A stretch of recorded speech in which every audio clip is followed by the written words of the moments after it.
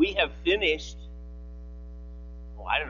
15, 16, 17 weeks, I don't remember, on the doctrine of the Word of God, or the Bible, where the Bible came from, how we got the books that we got in the Bible, how we know it's true, and we talked about necessity, sufficiency, clarity of Scripture, and we came to an end. Sometime in the future, I might put in 2 or 3 weeks on Bible translation and the differences in Bible translations. But I don't know, did I do that at one time before? I did that, so probably I won't do that anymore. And so now we go on to Unit 2 of this book, Systematic Theology, and it's a whole unit on the doctrine of God. How do we know that God exists? Can we really know God personally? And then, what are the characteristics or attributes of God? What is He like? And how can we know what He is like? And then after a few weeks, we'll get to this doctrine of the Trinity, which is a major doctrine in the Christian faith, and look at the doctrine of the Trinity and the various mistakes that people have made about it in the past. But right now, we're starting with this first question, how do we know that God exists? And anybody need a handout? There's an outline. Everybody have one? Okay. Oh, looks like way in the back for me. And it looks like there are some back there. Okay, keep holding your hand up if you still need one. Buddy, Garth? Said, okay. Well, how do we know that God exists? 2 answers. Number 1, all people have an inner sense of God. And number 2, we believe evidence. And what is the evidence? Well, there's evidence in Scripture, and there's evidence in nature. So that's the total of what I want to look at on this chapter. First, humanity's inner sense of God. All people have a deep inner sense that God exists, and they are His creature. They are His creatures, and He is their creator. Although they knew God, Romans 1:21 says that many people, although they knew God, they didn't honor Him as God or give thanks to Him. But they became futile in their thinking, and their foolish hearts were darkened. But they knew Him. And I remember back at a philosophy class in college where my philosophy professor said, no, I don't have any sense of God. And I said, well, I think you do. I think everybody has an inner sense of God. And he said, well, somehow it's eluded me, or something like that. And yet I think that what happens is people kind of suppress that from time to time. But still the Bible says that it is there, although the Bible is pretty honest about the fact that some people reject this kind of inner sense of God that they have. Sinful unbelievers actively or willfully suppress or reject some truth about God's existence that they knew, because, again, in Romans 1, what can be known about God is plain to them because God has shown it to them. But then, a few verses later, it says, they exchanged the truth about God for a lie and worshipped and served the creature rather than the Creator, who is blessed forever. So what happens is people start out and they have a sense that there is a God, and then they kind of make up their own ideas of who He is. And they start worshiping the creature. And, of course, the history of the human race is the history of all sorts of religions that people make up. And they make, of course, in ancient culture surrounding Israel, they would make these figures and bow down to them and worship them, whether Baal or the Asherah, these deities, or Dagon, and all these different gods that these people had. And when Paul was writing then in the first century, there were all these Greek temples to different gods. And if you study Greek mythology about Zeus and all the other Greek gods or Latin gods, there were all these different gods that people could worship, and Jupiter and Aphrodite and many others. So people begin to make pictures of these gods and bow down and worship them. Paul says they exchanged the truth about God for a lie.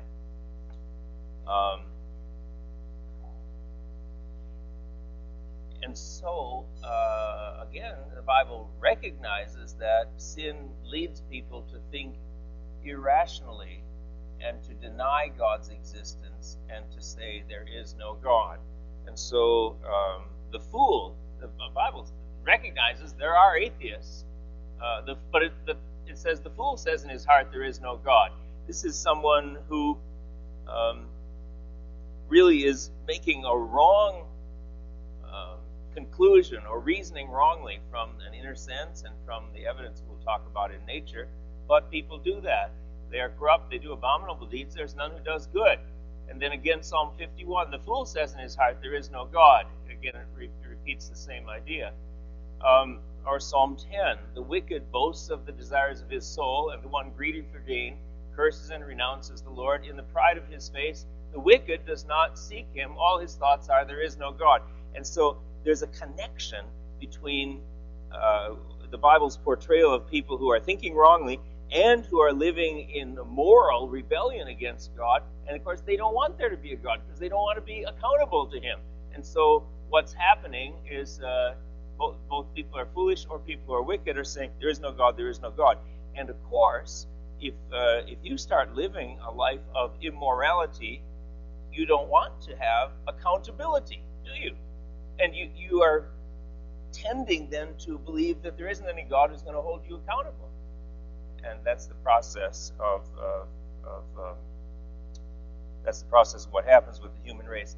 But I'll go back to this. All people still have a deep inner sense that God exists. And what happens is that inner sense often comes out at time of crisis.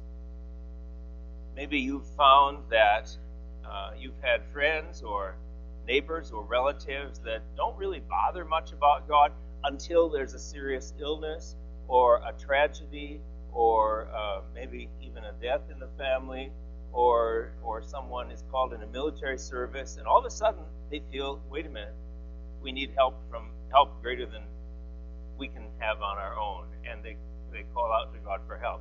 And when I talk about this inner sense of God, the story that comes to mind is a story of when I was still in college, before Margaret and I were married, and I was going to college in Boston and living in Wisconsin, came home for Christmas, and then we're driving back from Eau Claire, Wisconsin, where I grew up, and there were some students from the Eau Claire area, and then picked up somebody in Milwaukee and somebody in Ohio. And so we were driving back in my car. I think there were 5 of us, and 2 or 3 of us were Christian believers. And then there was one woman in the car named Pam, and she was kind of arguing back and forth with us through the night, saying she was at least agnostic. She didn't really have any sense that there was a God. She didn't know how anybody could know that God existed. And she was a very, very bright college student, and we kind of argued on into the night a little bit, not really angrily, but just kind of in a friendly conversation. And then everybody got sleepy and people were dozing off, but we were driving right through the night. And so my friend Bob, who was driving,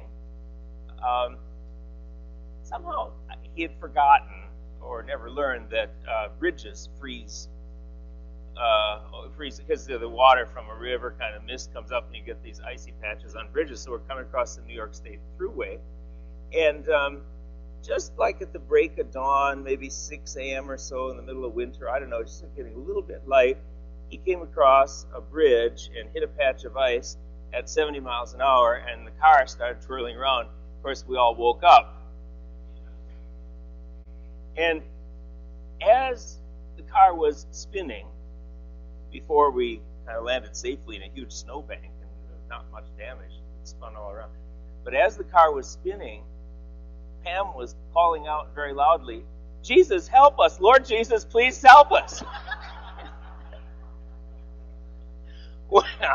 Well, we landed in the snowbank, and of course we all looked at her, the agnostic, and she not only knew God existed, but she knew you could pray to Jesus. And her arguments didn't have as much weight anymore. But what happens is, in a time of crisis, often what's deep in your heart, deep down there, comes out. And I don't know whatever happened to Rogers Albritton, the chairman of the philosophy department at Harvard, where I was in this little seminar class and arguing back and forth with him. I don't know if there was ever a case where, in a time of crisis, he had a similar experience of that knowledge of God came out. But at least I talked with him with the idea that, I think there is a knowledge of God in your heart. And remember, I told you a few months ago when I was in November flying back from Philadelphia, where I ended up sitting next to an atheist religion professor at a college in California, and she really insisted that she was an atheist. And I kept on saying, you shouldn't be an atheist, especially if you're a religion professor. But and so I was kind of giving reasons back and forth, and it was an interesting conversation, I think, for both of us. Throughout the history of the world, though, people who don't think there is any God are in a tiny, tiny minority. What is it? The polls say 94, 97% of people in the United States believe there is a God.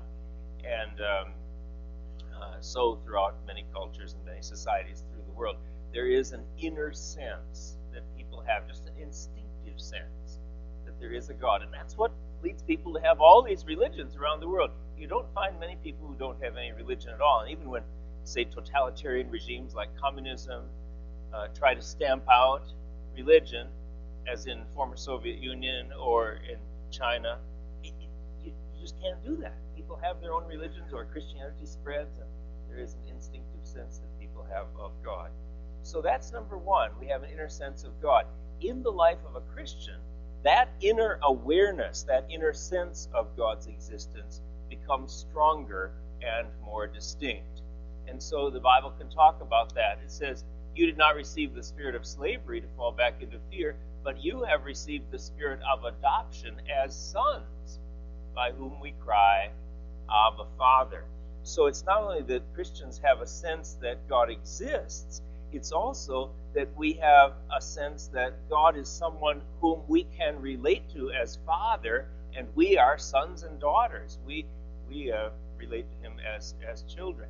And, of course, that's through coming to Him through Jesus Christ and becoming adopted into His family. You received the spirit of adoption. Paul says something happened to you. You became a member of God's family, and you can have this very positive relation to God as your Father. Ephesians 3:17, so that Christ may dwell in your hearts through faith, that you may be being rooted and grounded in love. So Paul is saying something else is true, that Jesus, who in his human body went back to heaven after he died and was resurrected from the dead, appeared to his disciples for 40 days, and then he went back to heaven. But in the spiritual realm, he's still present and can come and live in our hearts. So that is in the innermost, inward, spiritual, emotional, decision-making area of our lives. There's a presence of Jesus that we know, and we can know Him personally. So this is a stronger sense of the existence of God. Laverne?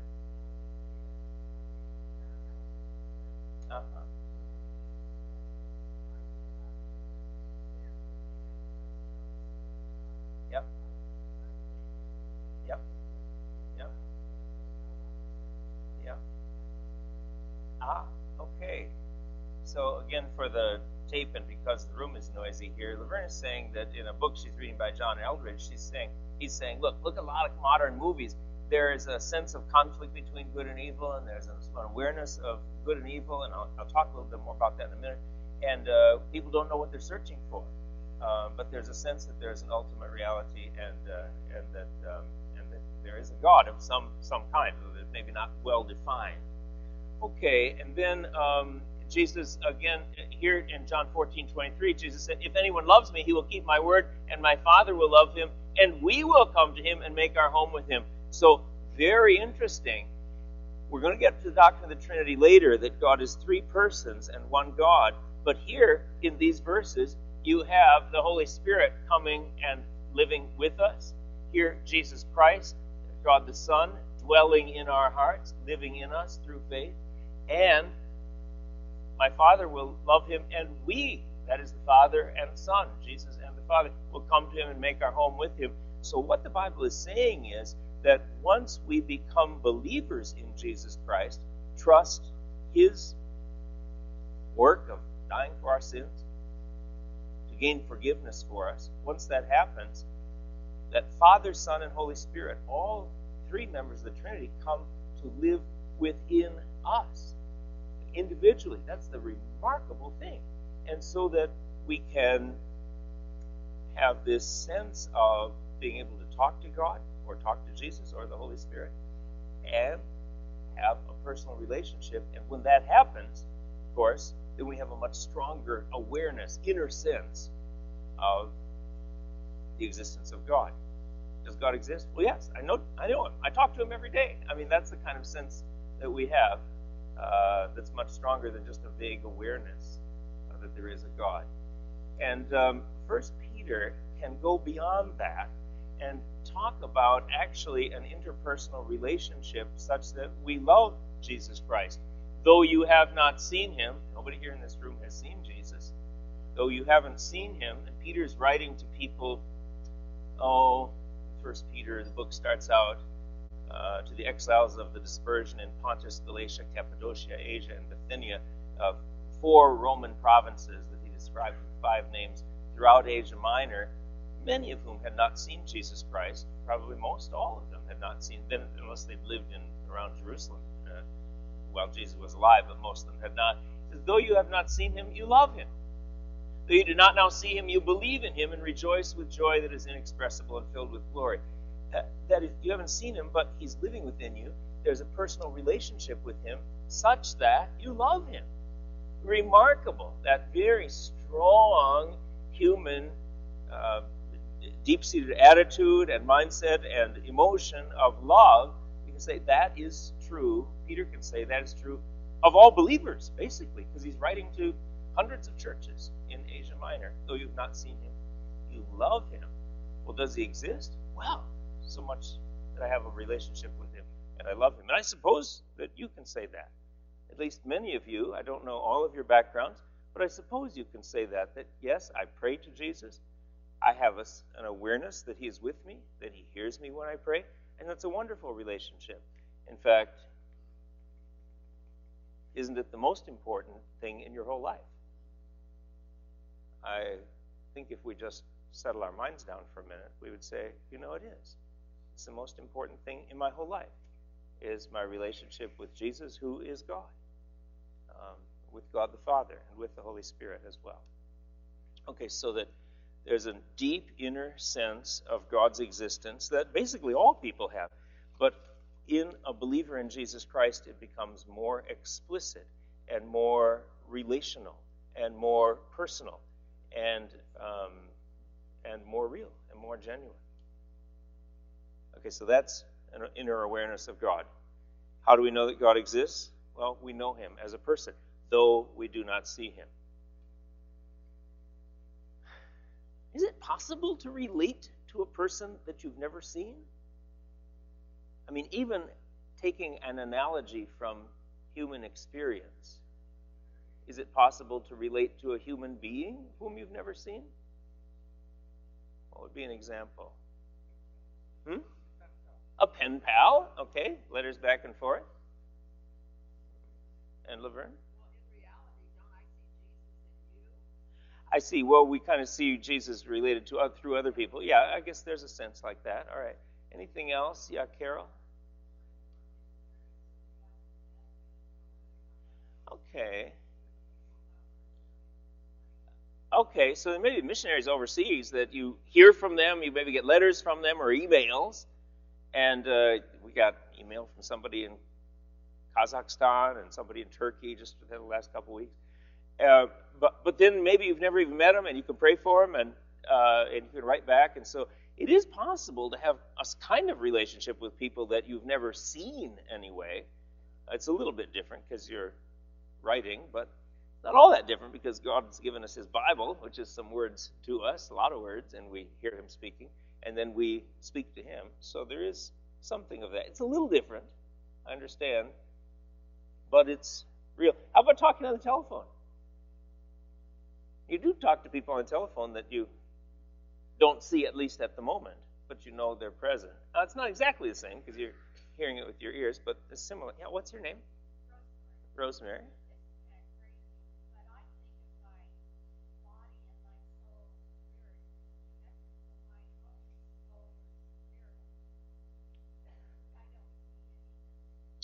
Well, that's not too crazy at all, Rosemary. Rosemary said, "This is kind of crazy. I don't see my soul or spirit, but it is there," and I think that's true. So there is an unseen part to reality, and when we have a sense that we have a soul or a spirit, even when we have a sense that when we die we're going to live on, even though our body isn't living. That's kind of another testimony of the fact that in the unseen world, in the spiritual realm, we do have a connection or an existence. So, okay, good. So in a Christian, this sense of awareness of God's existence, it grows stronger. And I honestly think that's true. I honestly think it does. But there's a second way we know God exists, and that is we believe the evidence in Scripture and in nature. Two kinds of evidence here. One is in the Bible. The Bible everywhere assumes that God exists. First sentence of the Bible, in the beginning, what? In the beginning, God. It just starts out, in the beginning, God. And the more I've looked at that verse, I think that in the beginning means in the beginning, in the real beginning, when everything began, when the universe began, when it was created. In the beginning, God was already there, and then he created it. So it just starts out from page 1, assuming that God exists. Hands down, no question about it, this is the most influential book in the history of the world. Okay? Best-selling book in the history of the world, always, every year, and most influential book in the history of the world. What does it start out? It says, God. People, generation after generation, say, wow, this book is different from any other book. I hear the voice of my Creator speaking to me in here as I begin to read it. In the beginning, God created the heavens and the earth. And then, in addition to the fact that there's evidence in Scripture, and this is proven again and again to be the most reliable book that ever has existed, and it just assumes that God exists. That's good evidence, not to be dismissed. But then also, if we look at the world around us, there's evidence in nature that God exists. In fact, every created thing gives evidence of God's existence. Paul says this in Romans 1, for his invisible attributes, namely his eternal power and divine nature, have been clearly perceived ever since the creation of the world in the things that have been made. So they are without excuse. Paul is saying, just look at the world around you, and everything bears some witness of God's power, God's eternal power and divine nature. And Acts 14:17. Here, Paul is not speaking to a Jewish audience. He's speaking to an audience of mostly Greek people, Greek-speaking people in his first missionary journey in Asia Minor again. It said, he did not leave himself without witness, for he did good by giving you rains from heaven and fruitful seasons, satisfying your hearts with food and gladness. What Paul is saying to these people in these Greek cities is, when you go to the grocery store and look at the fruit and vegetables, that should tell you there's a good God. Because you're able to have all these good things. And it's a witness from God. The rain, the fruitful season, rain we need here actually. Well, it's been 128 days since we've had rain in Arizona. 130? But how does everything keep growing? I don't know, because God made it function so it's able to grow and it's dry. And we've got irrigation and things. Well, anyway, rain and fruitful seasons, satisfying your heart with food and gladness. Paul is saying, when you see the rain and the crops growing and you're able to eat food, this, again, is just a witness from God that he made the world to be good, and he made it to care for you. And so those that banana and those grapes that I had this morning that Margaret put on my plate, they tasted good, that should be saying to me, hey, there's a good God who made a world that you can live in. And it's a testimony of the fact that he's designed it so it works for you, and it works for you in a very good way. And so grocery stores are a witness to God's existence. When you go into the vegetable and fruit area, the produce area, you should look at that and say, wow, what a good God. Look at all these colors, look at all these flavors, look at all these varieties. It's good witness of God's existence. John?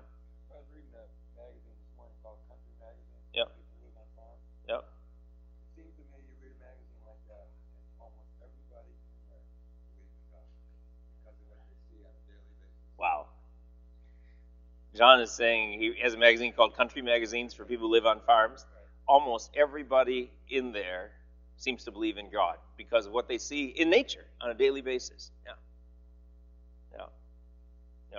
And we took this Jeep tour a couple months ago out in the desert, and the tour guide was just talking about how all these desert plants are designed to be useful for human beings and to be able to survive, and the animals interrelate and stuff. That's a complex universe, and it all works. Where'd it come from?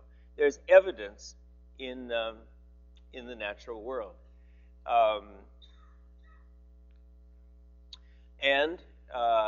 The heavens declare the glory of God. That is, you look out at the stars. And the sky above proclaims his handiwork. Day to day pours out speech, and night to night reveals knowledge. Here, I think David is saying, just go out and look at the stars tonight. Every time I do that, there's this sense of awe.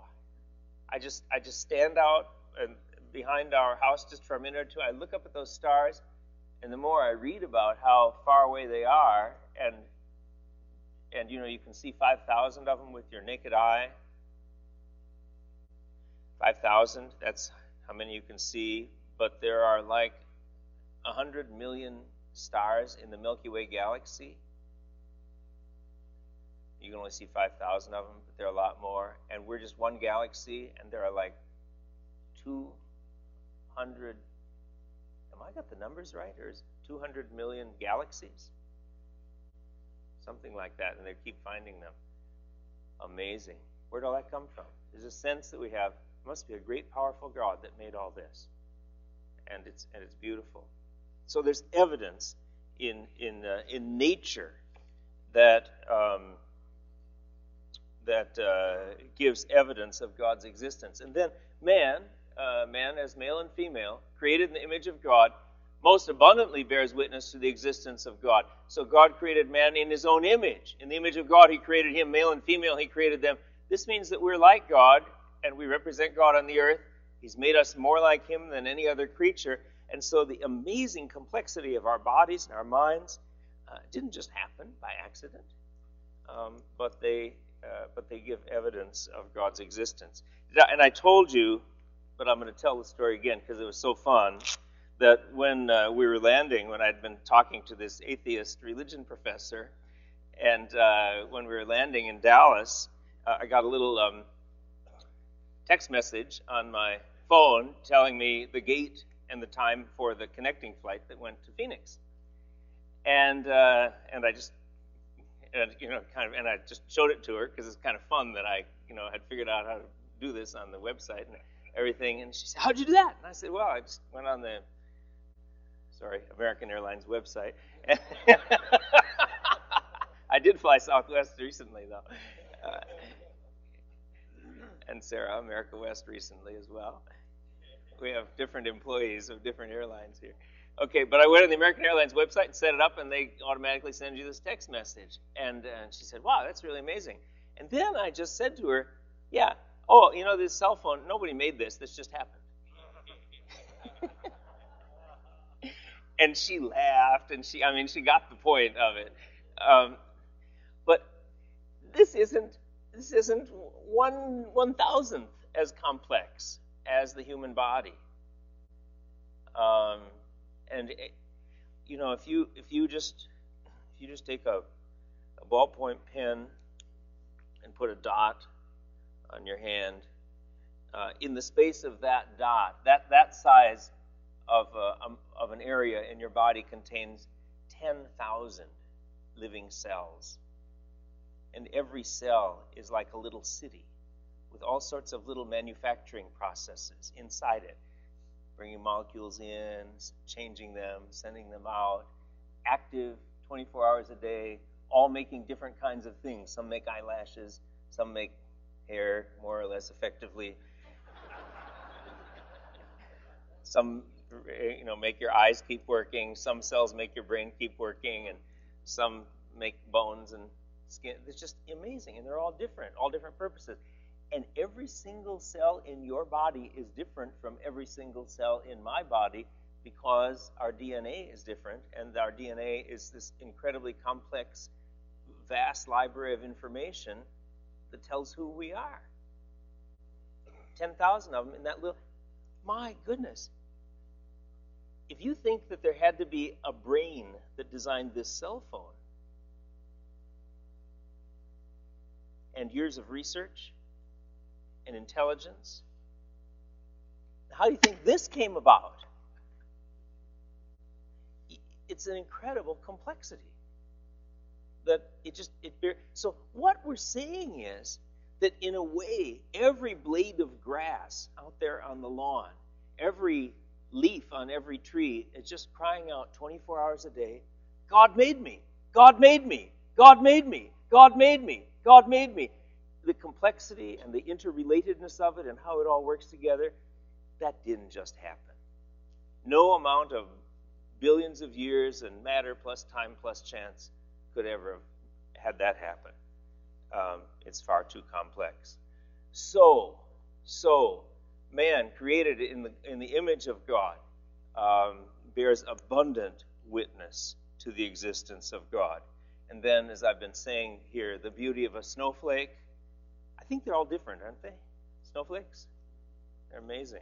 Or are they all different, every single one of them? Can you imagine that? And we've lived in Minnesota and Wisconsin a long time. There are a lot of snowflakes, let me tell you.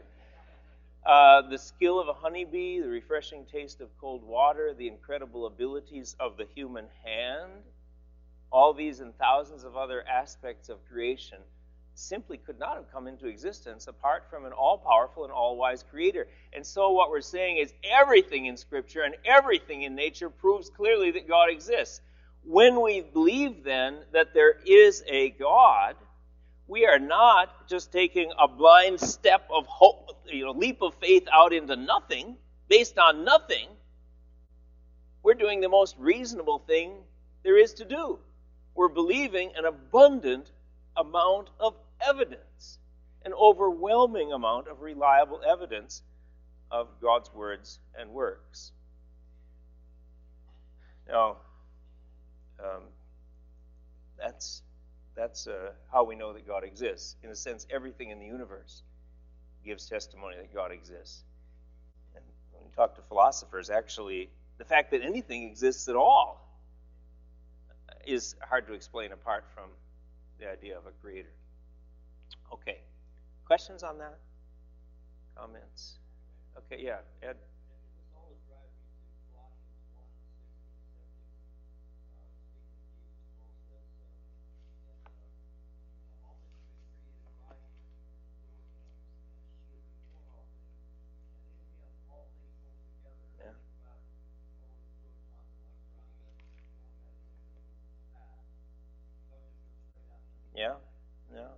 Yeah. Okay, good. I agree with you, Ed.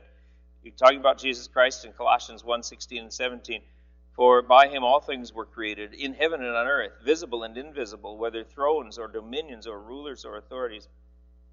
All things were created through him and for him, and he is before all things, and in him all things hold together. And Ed is saying those protons and neutrons and electrons that spin around and don't just fly out.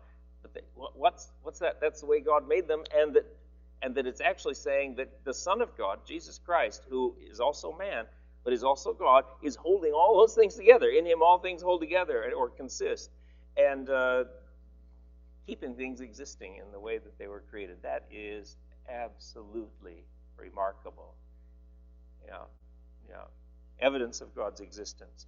Now, I'm just going to take a little moment here and talk about just a kind of traditional proofs for the existence of God that have been constructed by philosophers. And I just know a little bit about these. I don't know a whole lot about them, but I'm going to summarize them. One is the cosmological argument. This is where people say every known thing in the universe has a cause, therefore the universe itself must have a cause, and the cause of such a great universe can only be God. That's what I was saying with the cell phone. This didn't just happen. It was made. All right. And so the way that that's constructed with regard to the cosmos of the universe, people call that the cosmological argument. Another one is the teleological argument. Greek word telos means end or goal. Since the universe appears to be designed with a purpose, there must be an intelligent or purposeful God who created it to function in this way. People say, well, look, things seem to keep on existing, and there just seems to be a purpose. Every plant has a purpose. Every animal relates. There's this ecosystem that all works together, and it fits together. Human beings have a sense of purpose, and we work toward goals. Everything that you look at has a purpose. Well, then the universe itself must have a purpose. What's that? Well, it must be that God created it for a purpose. That's kind of the teleological argument. And then there's this ontological argument, which is kind of an unusual argument. And I spent a long time in this philosophy class, several weeks, kind of talking about this, and it fascinates philosophers more than most ordinary people. But it goes like this. It assumes the idea of God, or attempts to demonstrate the idea of God, defined as a being greater than which nothing can be imagined. So you say, well, look, do we know, is there a God? Well, let's say if there was a God, he would be a being greater than which nothing can be imagined. And existing is part of being great. It's greater to exist than not to exist. Well, if God is a being greater than which nothing can be imagined, I can't imagine anything greater than what this would be, and that has to include existence. And it seems like a trick when you first hear it. And then these really world-famous philosophers, like somebody named Alvin Plantinga, was it Calvin? And I think he's at Notre Dame, or Yale, I don't know. But he kind of goes around and talks to philosophers and befuddles them with this. And the more they think about it, the more it's interesting. I'll just mention it. If you're a philosopher or a philosophy major, you will find that interesting. And if you're not, we'll go on to number 4.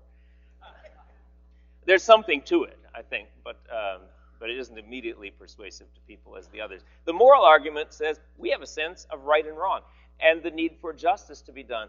And this argues that there must be a God who is the source of right and wrong and who will someday mete out justice to all people. That's what Laverne said. You see this in movies, sense of good and evil, right and wrong. And there's a sense that, there's got to be final reward and punishment. There has to be something that makes all things right. There are a lot of people who do much good in the world, and they don't get much credit for it. Well, will there be some benefit, some reward for them? There's a sense that we have that, yes, there will. There are a lot of people who do evil in the world, great evil, and then they don't receive much punishment for it. There's a sense, well, there must be something else coming. And I think that inner sense of a moral right and wrong, and that there is a God who defines right and wrong, and that's where we get a sense of right and wrong in our conscience, that also has weight. So there are those arguments. All these proofs, I think, are valid. That is, they correctly evaluate the evidence. There is a purpose in the creation. There is a cause for the creation. It is true that God has existence, which is greater than not existing. It is true that there's a moral sense that's based on God's moral right and wrong, moral standard. So I think they correctly evaluate the evidence and they reason to a correct conclusion. However, but if those are good, then they're just kind of the evidence that we see as ordinary people, that philosophers have just constructed in a very tightly reasoned way. And I say, well, all right, they're good, but then why don't they persuade everybody? Well, they don't persuade everybody because if you start out with the assumption that the material world is all there is, and that's all you're going to ever accept as valid, once you start out with that kind of naturalistic assumption, then this won't compel belief from people who begin with false assumptions or reason incorrectly. And so the value of these proofs is mainly in overcoming some of the intellectual objections of unbelievers. Well, now, does that leave us? Some people they reject the evidence. I won't give in to the evidence. I won't accept that evidence. Well, ultimately, I think the Bible says only God himself can work in our hearts, work in our minds, overcome our sin, and enable us to be persuaded of his existence. Paul talks about people who reject the knowledge of God and reject the testimony about how Jesus Christ is the Son of God and has come to make provision for our sin and enable us to know God. But Paul says people reject that, and he says if that is true, in their case, the God of this world, which he means Satan, the God of this world has blinded the minds of the unbelievers to keep them from seeing the light of the gospel of the glory of Christ, who is the image of God. And you might have a neighbor or a friend or a coworker or someone in your family who say, well, look at all this, look at all this, look at all this evidence, look at all this testimony of changed lives, look at, all these things we've been talking about, and the person says, well, I just don't see it. I just don't want to have anything to do with it. So Paul's saying there's a blindness that comes on unbelievers. And he says, in the wisdom of God, the world did not know God through wisdom. So it pleased God through the folly of what we preach to save those who believe. It has been true through the history of the Christian church that it's ordinary people more than sort of really super smart intellectual people or really, super powerful people, etc. It's more ordinary people that have come to believe in God. Paul says, not many wise, not many powerful, not many mighty were chosen, but God has chosen the foolish things in the world to confound the wise. So it's interesting that the people did not know God through wisdom. That's not 100%, but it's more. And we noticed when we lived in Chicago, the closer you got to Lake Michigan, the more expensive the houses were, and the fewer churches there were. And I just, you've lived in the Chicago area, John, but you know it. And it's interesting. It was so hard to have a Bible-believing church over right on Lake Michigan. Why? Because I think people were just so self-sufficient. Anything goes wrong, they just pay for a solution. And yet, where is the church growing phenomenally? In third world countries, where people do not have all their self-sufficiency. So that seems to be God's plan. And I think the practical application for us is if God has given us more self-sufficiency and independence and perhaps knowledge or wealth, then be thankful that God overcame that sense of pride, that sense of self-sufficiency that we would attend to, and enabled us to know him. And then be thankful for believers from more humble circumstances who oftentimes have great faith and really honor God in many ways in their lives. So Paul wants their faith not to rest in the wisdom of men, but in the power of God. Okay, that's the end of, let's see where I am. I'm at 9:11. So, let's see here. I'm trying to decide whether to go on to both sides of this or not.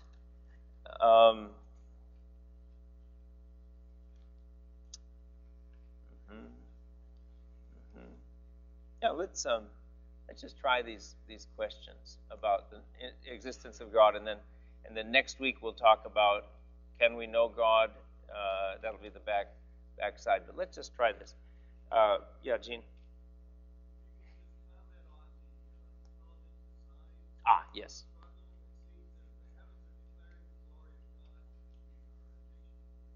Yeah.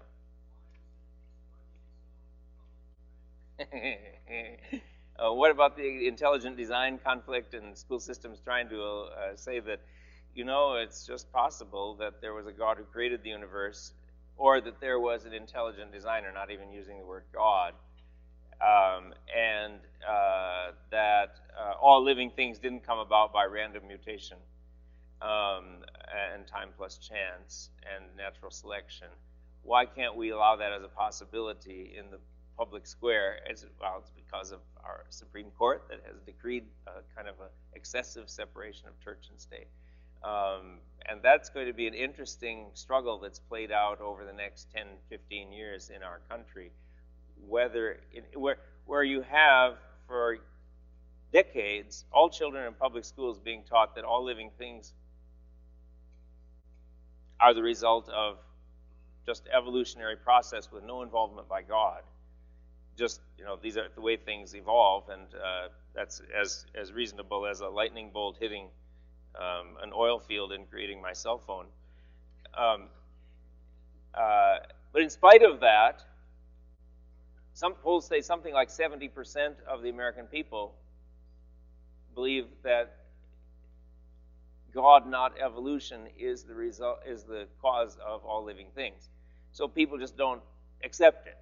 And we had a friend who was a science teacher in upper junior high or lower high school level in England, and he had, by curriculum, he had to show this evolutionary design film every year that showed how fish came out of the sea and became frogs or something like that. And he said the uniform response of students was to laugh at it. So there's a sense that we have this can't be. Now, the intelligent design movement is it's making a very special form of the cosmological argument and saying this has to be designed by God. It's so complex that mathematically you just can't get the human eye or the wing of a bird or anything, or a human cell, living cell, by random processes. I think their arguments are truthful. Whether, in fact, they'll be allowed to be taught in schools or not is a big conflict coming. But if it's true, why shouldn't we allow it to be an option? That's, I guess, my question. Yep. Yeah. What happens is, what's your name? Eloise. Could people think, well, maybe there are many gods or different gods? Yeah, and of course, what happens is people look at the evidence in nature and they have all sorts of theories to explain it. And so, a long time ago, in the 1500s, John Calvin, in Geneva, Switzerland, wrote, he said, the Bible, we need the Bible as the spectacles or the glasses by which we interpret the evidence in nature rightly. Otherwise, we go astray. All right, let's just ask this. When the seraphim around God's throne cry, "Holy, holy, holy is the Lord of hosts, the whole earth is full of his glory," Isaiah 6:3, do you think they are seeing the earth from a somewhat different perspective than ours? Yes. Good. Everybody's awake here this morning. Yes, they are. They are looking at the earth, and I think they're seeing what I was trying to hint at when I was saying every blade of grass, every leaf on every tree is crying out, "God made me, God made me." So, how can we begin to see the world more from this perspective? Well, I want you, when you walk outside, to say, hey, look, all that's evidence of God's existence. And in fact, even inside, now I don't know if we have any living things in here other than the people. I don't see any plants or anything. But the evidence of architectural design is evidence of the incredible goodness of the human mind that God has given us to be able to design a building where the roof doesn't fall in and things like that. So in a way, whenever we look at anything, it's evidence of God's existence. There's a clarity to that. And so I want us to look more at the world that way. I guess that's one thing I'm saying. Number two, let me just ask you this. When is your inner sense of God's existence strongest or weakest? When is your inner sense of God's existence strongest? What would you say? When you're praying? Yeah, I think so too. And I just spent some time in prayer this morning and I had a strong sense of God's existence and presence with me. When else is your time of God's existence strongest? When you're in a crisis, yes. What else? Around other believers, yeah. And e.g.? Yeah, quiet times, reading the Bible, or spending time in prayer, John. What's that? Watching your son be born. Yeah, with a miracle of new being. Ben?